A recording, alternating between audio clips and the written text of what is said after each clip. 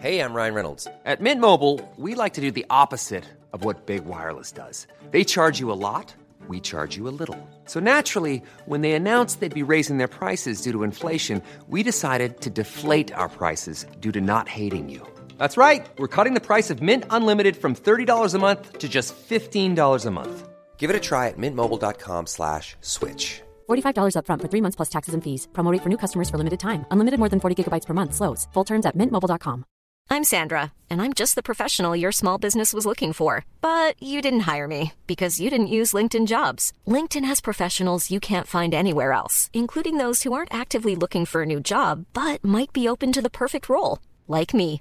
In a given month, over 70% of LinkedIn users don't visit other leading job sites. So if you're not looking on LinkedIn, you'll miss out on great candidates like Sandra. Start hiring professionals like a professional. Post your free job on linkedin.com/spoken today.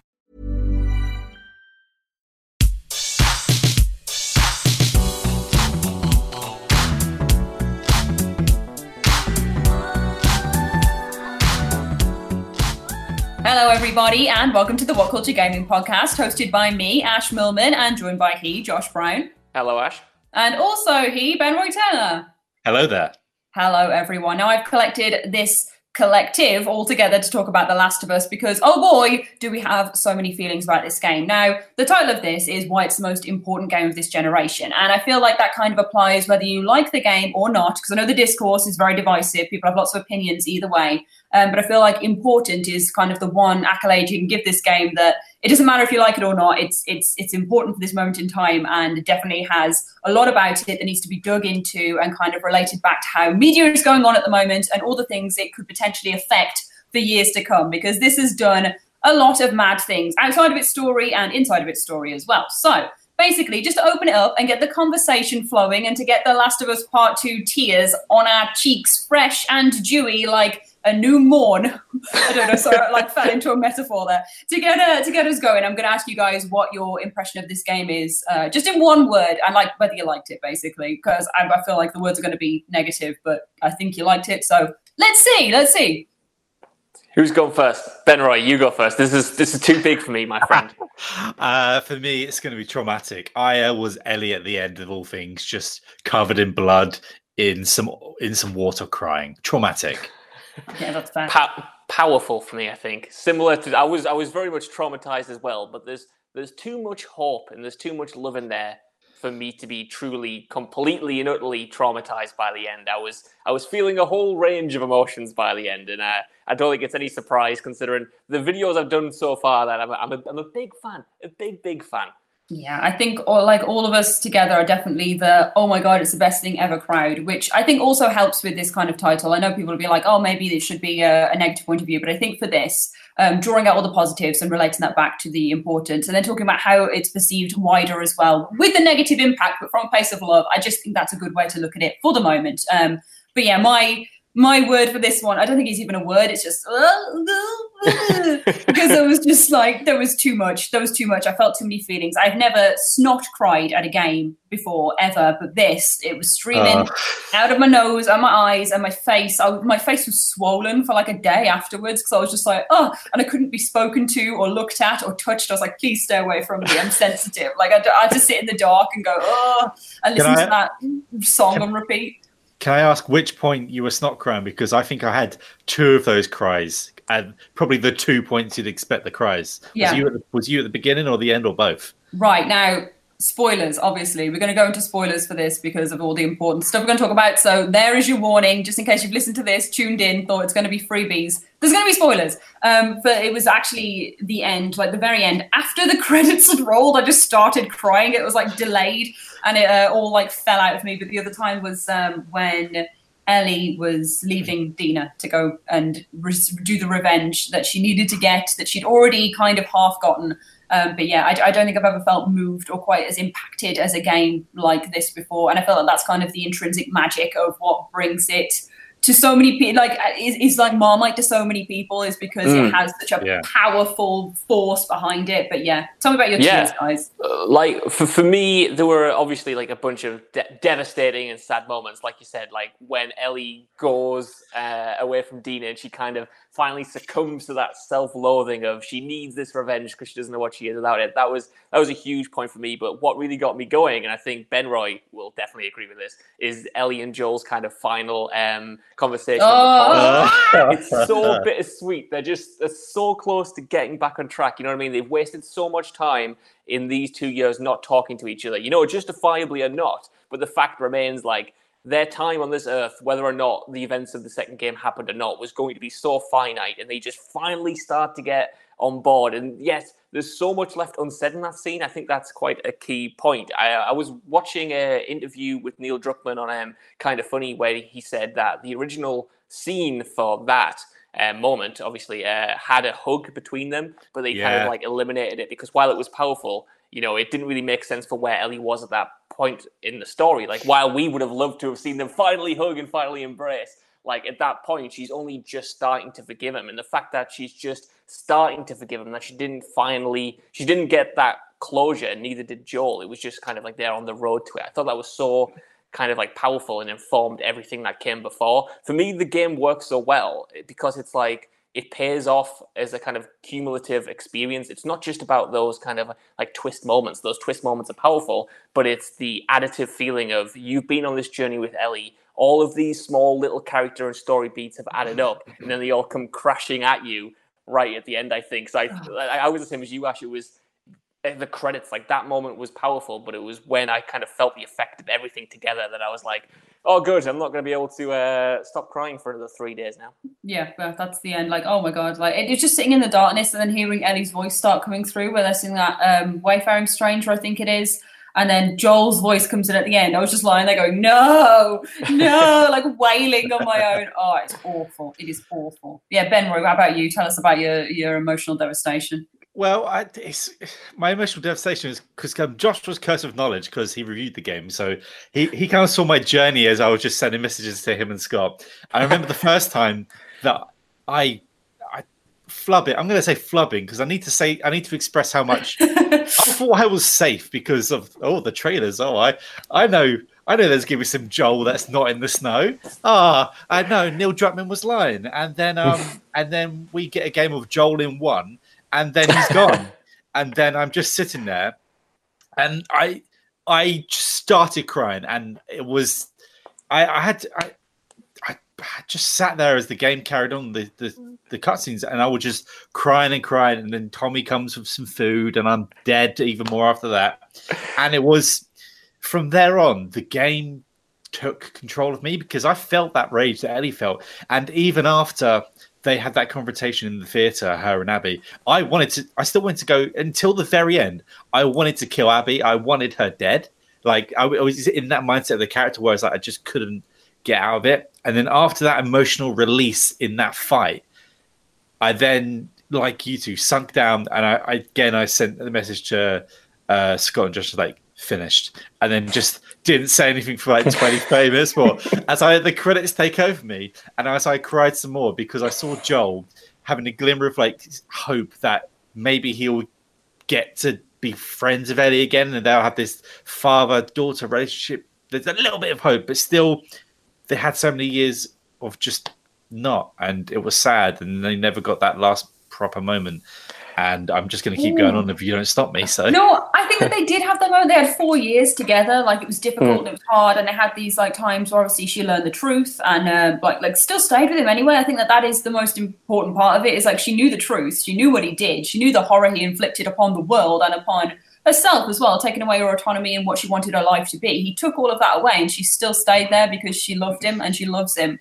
And like, even if those 4 years weren't pleasant for either of them and they didn't like it, she pushed him away, there was still so much love there. And it was this horrible bristling electric love that is just so specific to this relationship and that father-daughter bond that is so like hard to put your finger down on, and just having it between these two and then see the conversation at the end, knowing that was there and knowing that they were bound to each other, and she can't forgive him, but she can't leave him either, and that eventually they would have gotten over it and had a nice time together and watched their film after the day's events of going on the hike. But before I go into all of that, I've gone all like, before we go into all that, you bring up a really interesting point that we need to like dive into, which is probably the crux of why this game is so important, is that it lied to us massively. The marketing campaign tells you one way it's going to go with Joel, and you buy into a game that says all these things that it's going to deliver to you, believing you're going to get it and believing you're ready for this story of Ellie and Joel part 2, and it's not that. It's not that at all. You get a bit of Joel and then put the golf club in his face, and that's the end of that. Did you guys like that? Did you guys enjoy that once Joel was dead and everything was unknown, or did you think, oh, good grief? I liked it. I thought it was like such a kind of a genius move, but then I also liked Metal Gear Solid 2 when you find out you're not actually playing as Solid Snake. I think they're very comparable games in terms of how they kind of fooled players. Obviously, that game made you think you were going to play as Solid Snake, and then you were this newcomer that everyone didn't like, and a lot of people didn't like that rug pull. But I think this game justifies it a little bit more, because it's not that Joel's death is kind of unsurprising in the grand scheme of things. I don't think a lot of people, like myself included, were adamant from the very first trailer that he was dead, and yes, he wasn't a ghost at the end of the day. But thank God. It felt like this was a story that could only kind of function if Joel was out of the picture. You know what I mean? Like Neil Druckmann was saying, this is a game about hate, this is a game about revenge, this is a game that kind of puts the player themselves in this headspace where they hate these characters and they don't really know how to, deal with these emotions. And I don't think you can get that effect without killing Joel. That said, the fact that they did kind of manage to make that expected beat surprising by outright lying to you is kind of weird from an ethical issue, because I feel like, I think it's fine to do that because the end result is, amazing and resonant and powerful. But a lot of people will not like being lied to, and there is a claim that it's kind of like false advertisement or something because it's not the experience that you want. But it's kind of weird when personal taste comes into this, because I don't think anyone was complaining about the Avengers Infinity War, that Hulk was in the marketing, but he's not actually in the movie. No one's going, false advertising, we were lied to, you know what I mean? Because everyone liked that movie for the most part, whereas here it's a much more divisive thing, and I think the lines are a little bit kind of more blurred for it. I'm personally like a big fan because like you said, Ben Roy, when you get that moment, like all bets are off, and then you have no idea what's going to come, and you are in for an experience that you can't prepare for. I mean, I'm glad he wasn't a ghost for the first time. That I mean, crap. Yeah. Get that out of my life. But towards the end, it kind of all worked its way around, and I do believe that this story, like, I don't know what they would have done if Joel wasn't dead. Like, they would have killed Dina, but then would Ellie have really gone for the? Would Ellie have gone across the world really for Dina, who she kind of like wasn't really with at that point yet? You know what I mean? But just. It's weird because I don't know if I ever want a game to swap models out in cutscenes like this ever again, because I probably wouldn't care about a game as much as I did this, because it just ripped my heart out straight away. It's like, well, I'm done now. It's hard. I think it was clever at the same time, because maybe I should do the thing where I only really watch trailers for things I care about. I should just watching trailers altogether, because I have in my head like, oh, wait a minute. Joel's in a bit where there's no snow, and he goes, "You think I'm gonna let you do this on your own?" And then Jesse says that. I'm like, you just reminded me. I popped so big for Jesse doing that. I was like, because I was fully believing that it was Ghost Joel by that point. Yeah. Like, I'd bought into all of Josh's theories about it being Ghost Joel. I was messaging him going, I can't believe Ghost Joel is in this. What the hell? Like, waiting for him to pop up as like Ellie's fractured psyche. And then Jesse was there. I was like, because I don't know. Oh, sorry, Ash, go on. Sorry. No, I just loved it. I loved it. I love being lied to. I love it. And I think this whole narrative marketing device of fooling people to get them invested, it's maybe immoral. It is maybe immoral. But for this, I think it worked perfectly. But I also am very much of the opinion that the people who feel that they were deceived into not having an Ellie and Joel experience, like the whole game is an Ellie and Joel experience. Everything is driven by the thrust of Joel. Everything in this game relates back to Joel and has Joel's feelings and emotions across it, and has all of his teachings that he's given to Ellie all over it, and the flashbacks where you experience those with him and have that little look into the life that they had together, like with the space thing and the dinosaurs. Like, this is a game about Joel. Joel might not be in it, but this is a game fully centered around Joel, even though you're playing as Ellie and learning through her eyes. And I feel like swapping character models out and giving people a different perspective of seeing that maybe blurs that vision slightly because people think, oh, I'm going to see Joel, I'm going to actually see him. But the truth is it's more of his essence that's kind of soaked into everything.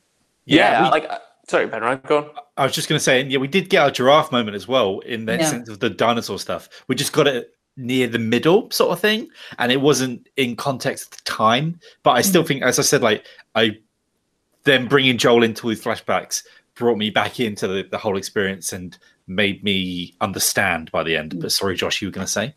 No, I was just agreeing with you both, essentially. Like, the idea that Joel has kind of been disrespected or whatever, kind of just, I don't understand that take, because he died in like a really brutally way. He died when we didn't expect him to die. Maybe he didn't deserve to go out in such a tortured fashion. But at the same time, like Ash said, this is still very much Ellie and Joel's story, and that can still happen with him being absent. Like, you know what I mean? Like, his absence is almost like a character in and of itself. Like, I don't know about you, but when I was playing through the sections as Ellie, especially when Ellie was alone and isolated and she wasn't talking much, like, you long for that kind of presence, and that comes in through the dialogue as well, talking about the movie night, talking about the fact that at the end of the game, even though they've had like this rocky 4 years, it was about to be better. They were about to get that closure. They were about to start something new, and the fact that you're robbed of that in the sense of you're robbed of the perfect Last of Us 2 video game that was in your head, just like Ellie is robbed of her future with the character. I just thought that was kind of like such a genius move, because there was never a moment in the game where Joel like wasn't on my mind. Even when you swap to Abby, I was still kind of like analyzing her character and assessing my relationship with that character through what she did to Joel. Like, I think one, Joel's actions at the end of the first game, and two, what Abby does to Joel, like those are the kind of like the overarching driving points of the entire narrative, and what happens to the characters all branch off that moment, and they're all those moments. And then you do get those moments, like you said, where Joel is actually present in the story, and it's kind of everything you wanted it to be. You get the fallout and the exploration of his lie at the end of the first game. You get those amazing moments where he is a genuine father to this character, which is bittersweet, because then you're taken back and then you're thrust into a world without that, and you kind of long for it. And I just think it's kind of like, it's like the best of both worlds. I feel if I personally got a Last of Us Part 2 that was essentially the same as the first game, it's another Ellie and Joel adventure, it would have been good, but I don't think it would have been as powerful and as resonant as this was, by robbing you essentially and the character of that relationship. Yeah. And I was just going to say as well, like, the whole thing of another reason why it's so important, because it just shows how characters can like change. Because don't forget, it's been 4 years, and people, one of the criticisms is, oh, Joel wouldn't go in there. But the thing is, Joel is now softened up because he's now been in Jackson for 4 years now, and he's making his guitars, and he's basically become Troy Baker in this house. And like, you have to think of that moment in time when they're being chased by all these clickers, all these infected. Like, no one's thinking straight. They just need to get somewhere. And I can totally buy that he went in there unsuspected, but you know it straight away. He clicks, get it? And he clicks that something's not right here, this whole group of people. And before he can do really anything about it, bam, shotgun, knee gone sort of thing. So I think that I can understand why someone might say that, but also Joel's not been ruthless killer man for 4 years, really. He's been sort of like laid back and trying to be a father and reading about space. Yeah, I feel like the end of The Last of Us was kind of his cathartic. This is my big killer man. This is what I've trained to do, is to kill every single Firefly in this and rescue Ellie. And that is kind of his moment of purpose. So all of the killing and death and stuff he'd learned along the way kind of accumulated into that moment. And then after that, it's just about living for the life that he fought for, and living for the life that he fought for Ellie as well. So believing better in people, and seeing living in a homestead of people that are better than everyone else's experience. Like, he's surrounded by survivors that are doing more than surviving for the whole experience of his 4 years. So that's going to change him. That's going to shape him. And seeing that he is a good person and gets punished for that kind of drives the point home even further. But just to move this on a little bit and kind of relate it back to our title, like, how do you think that this is important for like the games industry? Do you think that this is going to have a massive effect? Because I certainly feel like lots of maybe lesser games are going to see this way, that they've had this marketing deception and go, oh, I'm going to give that a go, and people aren't going to be on board for it. I don't know how well it's going to go down, but yeah. I would say why it's so important is because so many games you're the hero, you're doing something, and you're basically saving the day. This game has taken the hero's journey, which pretty much was The Last of Us 1. People say that you were the villain in the end of Last of Us 1. You really weren't in that sort of story. I mean, sure, you may have just ruined the world, but the hero's journey here, I mean, I don't care. I want Ellie to live, so screw them. They don't deserve it. Here's a cool fact. A crocodile can't stick out its tongue. Another cool fact, you can get short-term health insurance for a month or just under a year in some states.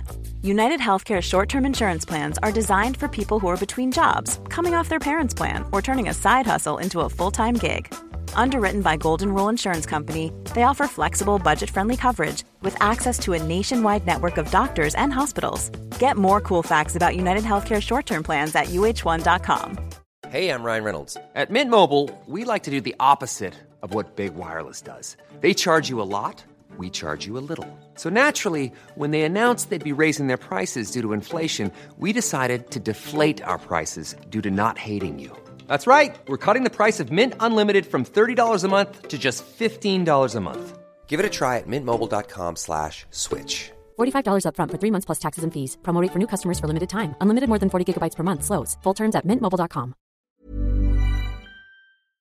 This podcast is brought to you by Indeed. If you need to hire, you need Indeed. Indeed is your matching and hiring platform with over 350 million global monthly visitors, according to Indeed data, and a matching engine that helps you find quality candidates fast. And Indeed doesn't just help you hire faster. 93% of employers agree Indeed delivers the highest quality matches compared to other job sites, according to a recent Indeed survey. One of the things I love about Indeed is that it just makes hiring all in one place so easy because you just get unparalleled access to job seekers. Plus, listeners of this show will get a $75 sponsored job credit to get your jobs more visibility at Indeed.com/WCG. Just go to Indeed.com/WCG right now and support our show by saying you heard about Indeed on this podcast. Indeed.com/WCG. Terms and conditions apply. Need to hire? You need Indeed. But this game took the hero's journey and just ripped it apart. Like, no, we're not doing that same thing again. You're not gonna just go do and get your like a revenge. You're gonna go through all this muck. You're gonna see the other perspectives. You're gonna realize all these people that you've been murdering. Like, yes, you were bashing Square to beat Nora to death while she was choking, and then you go and see that some of these people actually have humanity and they have relationships and they've cared for each other and they love each other. But no, you're still going to kill them. And for me, this game, I really believe that this game turned me into some sort of maniac villain. The way, like, I just want revenge for Joel, and it took that the weird 3-act structure we've had in stories for so long and just go, gone. And it's done it so effectively. Something about this game just sat with me for so long afterwards. It's only until I played it again and was managed to like get some emotional distance that I've sort of come to this point where I can exist and play other games again. Like, it's really hard to say that it left so much of a weight on me, and I think that's all because of the way that they've I don't want to use the word subverted because it's been tainted forever, but how it's changed your perspective and just kind of, no, we can do something different in games. We don't just have to be the person with the gun who kills all the people. A bit like Death Stranding, even though that was kind of the hero's journey where you reconnected the world, and then but I like how this took a story to I'm going to keep doing this because this is how I'm going to represent it. And went from there and changed it up and really explored what a game could possibly be. Yeah, speaking about, like, obviously changing up and what games can be, one of the most contentious points of this game at all is Abby's perspective coming in the second half, which we've got to talk about as well, because it's an important move in general for this series and in the wider world of gaming.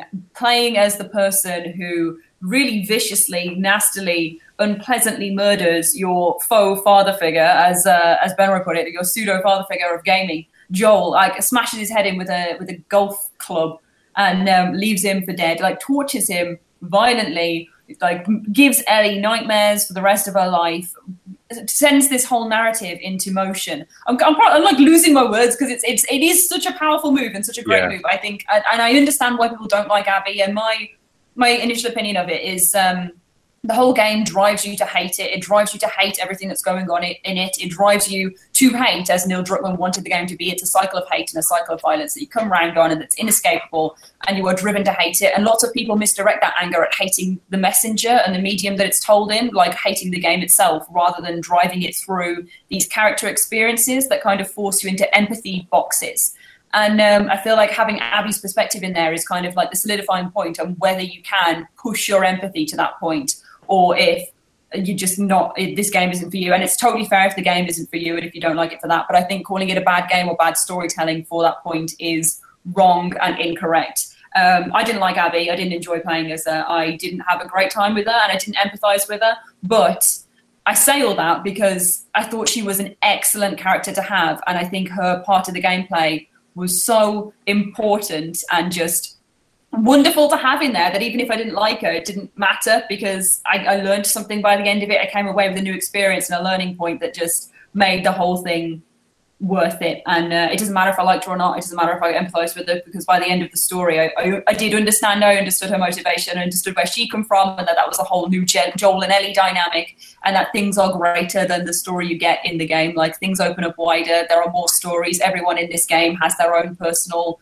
relationships and things going on. I'm going on so much. This game is just about the individual and the experience of the individual. And we had one very specific one with Joel and Ellie, and to open that up and to give it to someone else is bold and dangerous and important. And I'd like to see more games kind of show the same empathy and love for their characters that put other ones that we love in the same way they did with Abby. But yes, Did you guys like Abby? Yeah, so for me, Abby, like you, I wasn't Team Abby like so many other people. Like, not in the sense of the internet where they've taken it and spurred it into all these things like, why does she have muscles? But more the fact that what she did and how I had more empathy for the people she took on this journey, because she took so many people across the country to murder and torture one man. And then, her character journey was there. But for me, I just wanted to get back to Ellie. And I don't know about you, I want to find out, like, if I had to kill Ellie in that fight in the theater, I don't know. I legit paused the game and put the controller down. It's just, I couldn't do it. I couldn't fight Ellie after all this, after everything I'd done, to then like, I'm just going to now take her down. But for me, Abby, it's weird calling her the villain. I don't think she is, but I think it's certainly there to the point where it makes you not want to be her, and it shows. I get why people say it's trying to force it onto you a bit, but for the end of the story, like, I came away not hating her at the end, because I felt like they, like, as Neil and I can't remember the writer's name at this moment, but I can't remember her name, but how they brought hate. If you just put hate with hate together, it's going to clash in such a way that everyone loses, and everyone does lose. Like, probably one of the people that gets the worst out of it all is Tommy, when he's missing an eye. Somehow he survived getting shot in the back of the head, and he's got no one to live with now. But the fact is that it just shows that the hate at the end just clashing each other. That fight, I don't know about you, and I think Nicholas brought this point up, who works at What Culture as well, I mean, on the rest of the side, is you don't know really who you're pressing square for at the end when they're both fighting and they're both trying to kill each other and drown. I don't know about you, but like, what do you think there? Do you think you're playing as Abby or Ellie and sort of thing like that? Well, all right. For me, when it comes to like the square thing, like I honestly didn't even consider that it was maybe anyone else other than Ellie until like you guys started mentioning it, and then it blew my mind completely, because you're absolutely, spot on. And in that moment, you've been both these characters, and who are you fighting for, or whatever. And I think that's like quite, again, it's such a uniquely video gamey thing to do, in the way that they weave that with the actual what's happening in the plot at that moment is like genius. I think. I don't think it's too pompous or preposterous to say that. But when it comes to Abby in general, especially on a second playthrough, like, I'm finding myself not only kind of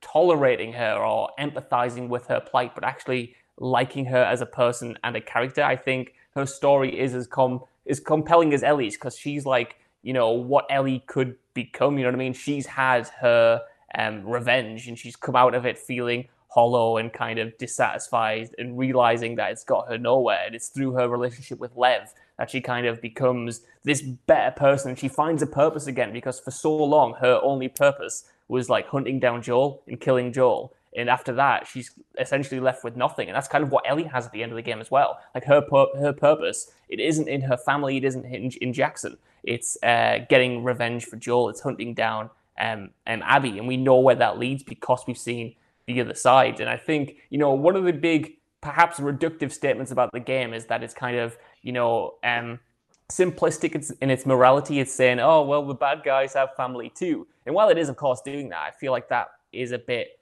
simplified. I don't think the only reason we play as Abby is to kind of get this perspective on our own actions and to prove that other people are living and breathing and have their own relationships. I just think it's kind of more important to mirror Ellie's story. And I think, Laura Bailey, who's like the performance caption, the voice actor for Abby, is so good. She brings out these subtle details and subtle vulnerabilities to the character as she grows and kind of gets like redemption, towards the end. And I think it's such a valuable perspective that we don't often get, that, it fundamentally for me makes the game work. Like I said before, if we just had Ellie, if we just followed Ellie, it would have been a good game. But the fact that we have these parallels going on and the fact that we intersect these stories is so sound. And I just want to completely steal someone's idea is my last point, because I think my internet is dying and I'm going to have to go. But I was watching a big analysis by a great kind of like YouTuber called Nojave last night, and he was saying, the best part of the Abby storyline is, oh no, I've completely forgotten my train of thought. What was he saying about it? I don't know. Oh no. Oh my God. What is the point I was trying to make? I don't. Okay, yes, okay. Sorry, I'm going to have another cut there and do that again. And I was, sorry, I'll go. Just leave this in. A YouTuber last night, actually, who did a big analysis, who made like a really great point in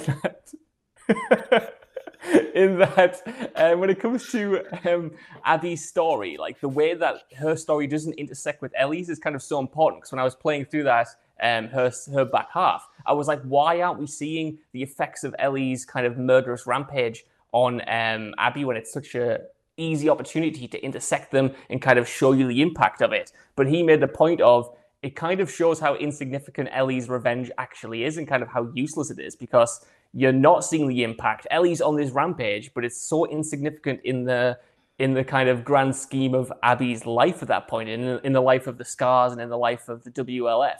Like, she doesn't even realize she's there until she's killed Owen and Mel at the end. And it kind of shows how useless it is, because the effect that Ellie wants to kind of, bring Abby to justice and kind of make her life as miserable as hers, it's not even having that effect, because Abby at that point, she's kind of moved on. She's got bigger problems, and that only kind of like drags her back in right at the very end with Mel and Owen, and when they have to kind of confront each other again. Like, I feel like with Abby, you're constantly seeing someone try to move on and get pulled back into this life when perhaps she deserves, at least like Joel did, the opportunity for forgiveness. And on that note, my internet has absolutely died, and hopefully that made any sense at all, and I hope you guys have a good time finishing this up. Maybe.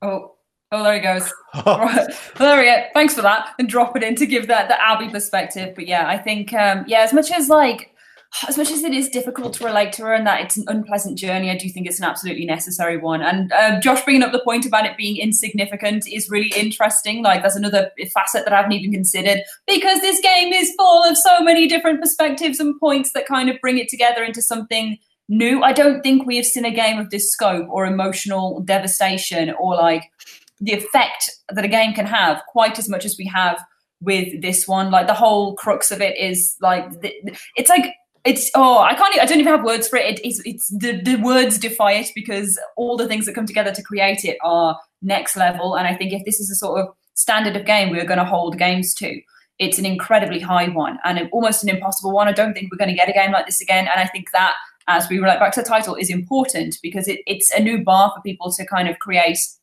emotive, engaging new concepts in places we've already seen them. Like, we've seen the zombie genre and the apocalypse genre and the humans are worse monsters and the real monsters genre time and time again. But this somehow still manages to carve out a new and fresh perspective that we haven't necessarily experienced before, which I think is incredibly special. But yeah. Yes, I don't think I want a game like this ever again. To be fair, I don't want to be put through because I think we've all said this off camera. Like this game lends itself to being just played and played until you can't physically do it anymore. Like I playing for a second time, I picked up some things that I actually missed, but just playing to the point where I'm so tired and so sad, but I just need to keep going. I need to avenge this person, or I need to see what happens next. Yeah, I don't know if I need this experience for quite a while. Like, I'm happy just to now get off to Cyberpunk and then do some funny stories about people's penises going wild somewhere. Oh God, yeah, there's all sorts coming up for Cyberpunk that's completely strange. I think the last things that kind of tie into The Last of Us 2 and how that is going to impact the industry. There is obviously loads to say about leaks and crunch culture. We've done lots of podcasts on those sort of things previously and how they've been tied to this game.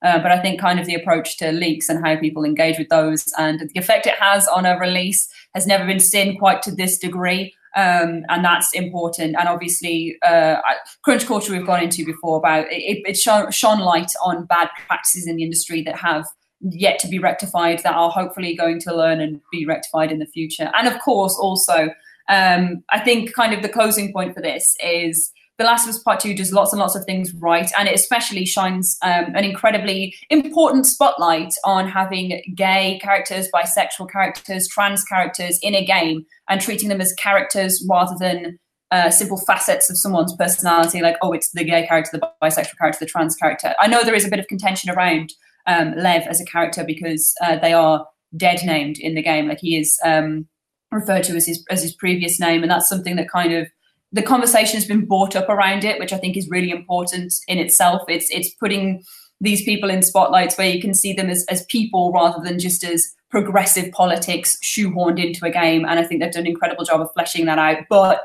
there's still things to be learned. And the trans community has spoke a lot about Lev's treatment and how there kind of should be more to it than maybe just this perilous, horrible assault that he has the whole way through. But yeah, I think that the conversation has opened up at all, and they're doing these things is inherently progress and something that should be happening in the gaming industry. Yeah. Is there anything else you want to bring up, Ben? Because we're kind of like sweeping up the last points into one big pot. I think you swept them up nicely, and I feel like, again, everything that's brought into this, the whole, like, the continuation of having strong gay characters, bringing trans characters into the mix and having a full breadth. It doesn't feel like I'm painting my numbers here and I'm having this person here, having this person here. And you get this a lot where people feel like the white male just gets made to look dumb and fall over and die a lot, where I don't think that happens here either. I feel like this is as good as anyone's ever done it so far. Like, there are issues with the whole Lev thing being dead named, and that's for someone else to talk about. This a lot more qualified to talk about than me. But for the whole point of this, I feel like every character works in the way, and I feel like most of them are treated with the respect they deserve. And just segue hard over to your crunch culture section. It's hard there as well because we hear stories, but we don't. Naughty Dog isn't just a studio of one or two people. It isn't just Neil Druckmann, and it isn't just the people that have come out saying that they will put under horrible crunch. There's so many other people there that we would have to get more insight into the studio before I feel like me personally, I could do any sort of criticism. But I know that from past experiences, working hundreds of hours plus straight and stuff like that, it's just not productive. Like, it shouldn't happen. It ultimately comes down to management somewhere has sort of like fallen over itself. But then you can see why these figureheads, like the head of Rockstar and the head of Naughty Dog, they don't get so burnt out by it because it's their sort of baby in their creation, and they're just full on the whole time. And they want, and when you're creating something, you don't want to stop because you just want to be perfect, and it never will be. And it's the pursuit of something that just a bit like the end of this game, pursuit of something that you're never going to get to bring it back to the game in the end. Yeah, no, I think what this boils down to, and again, why The Last of Us Part 2 is the most important video game of the generation, is the conversations it opens up. It has blown open the industry in terms of it's sparking people to debate things that maybe they haven't thought about before, or like had different perspectives, with having Abby, the killing off Joel, marketing deception, all the different things that it draws into one place to create such a divisive and beautiful and like and ugly as well. It's everything all in one. It's polar opposites drawn to each other, like pushing two magnets together. And I think it's just such an incredible feat of human engineering and empathy and creation that I just think it's so great. I think it's brilliant. And I think that people are taking it and engaging with it and conversing about it. Even the points that they hate, like even if you really don't like the game, you think that it's a load of trash and you don't resonate with it at all, that you can have that conversation and where it fell down for you and how those things work so well for other people, I think is a turning point in the industry that will spark lots of different ways that we approach this media, especially how much of a cinematic scope it has as more of a movie game, which I know the first one had as well, but I just think the way that it does this one and the way it's grown with its own franchise and built upon very strong foundations and turned them into something else, I just think is incredible. But yeah, we should probably wrap up the podcast. So yeah, what are your closing thoughts on The Last of Us Part 2, like altogether as a game? What do you have to say about it, Ben Roy? I am going to say what I pretty much said on Twitter was that this is one of the most important games of our moment right now. And it's not perfect because nothing is, but I think it is teetering on the edge of a masterpiece. But for me, I'm always going to take the experience of Last of Us 1 and have that and cherish that as my personal favorite. But I really do believe that this is a step up from that in certain ways and is very important and also very good. Yes, it's a step up and a step out. I think it's like doing a big, wide, horrible, gangly straddle over the first one. It's like, hey, here I am, baby. Also, it looks very good. So have a look at the art. Show in the book. But yeah, that has been our lovely podcast on why Last of Us Part 2 is the most important game of this generation. What do you think about The Last of Us Part 2? It is, a massive conversation that we all have to have. But let us know in the comment section below what you think about it. If you enjoyed it, the things you did enjoy, the things you didn't enjoy, let it all out in the comment section. That is what it is for. I've been Ash. You can catch me on Twitter at Ash Millman. And this has been Ben Roy, who you can catch on Twitter at Ben Roy Turner. Yes, and Josh has been here, but is gone due to the internet. So sorry for the working from home troubles. But his Twitter is at Josh Brune with 2 O's, as he always describes it. But yeah, let us know what you think and just please enjoy this game. Please find things you like with this game because there are plenty. I know there's plenty that people may not as well, but the nature of making diverse, massive, grandscape games is the way it be sometimes. But yeah. Thank you for watching, and we'll see you again soon. There'll be more Last of Us coverage. You can read my article on this topic as well on the website, which just has the same title, which kind of goes into things a little bit more depth from my perspective. And there's loads of content coming out around Last of Us, so please enjoy that as well. And now I'm finally going to finish. Goodbye. Thank you for watching, and I'll see you again soon.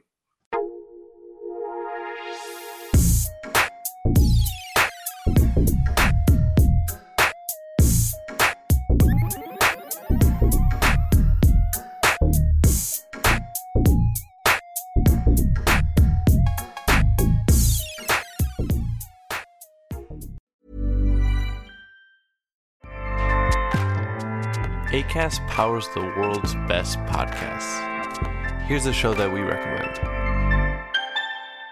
The Real Housewives is a guilty pleasure for most, but if you're looking to not feel guilty about that pleasure, tune in to Everything Iconic with me, Danny Pellegrino, where I break down all the messy moments and behind-the-scenes antics of Bravo's popular franchise. And on Everything Iconic, I also interview celebrity guests like Kelly Ripa, Keke Palmer, Drew Barrymore, Cameron Diaz, and more about their guilty pleasures, their past work, and so much more. So if you're pop culture obsessed and find yourself watching way too much reality TV like me, tune into Everything Iconic with Danny Pellegrino, wherever you listen to podcasts.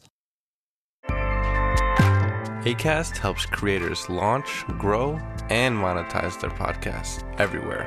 Acast.com.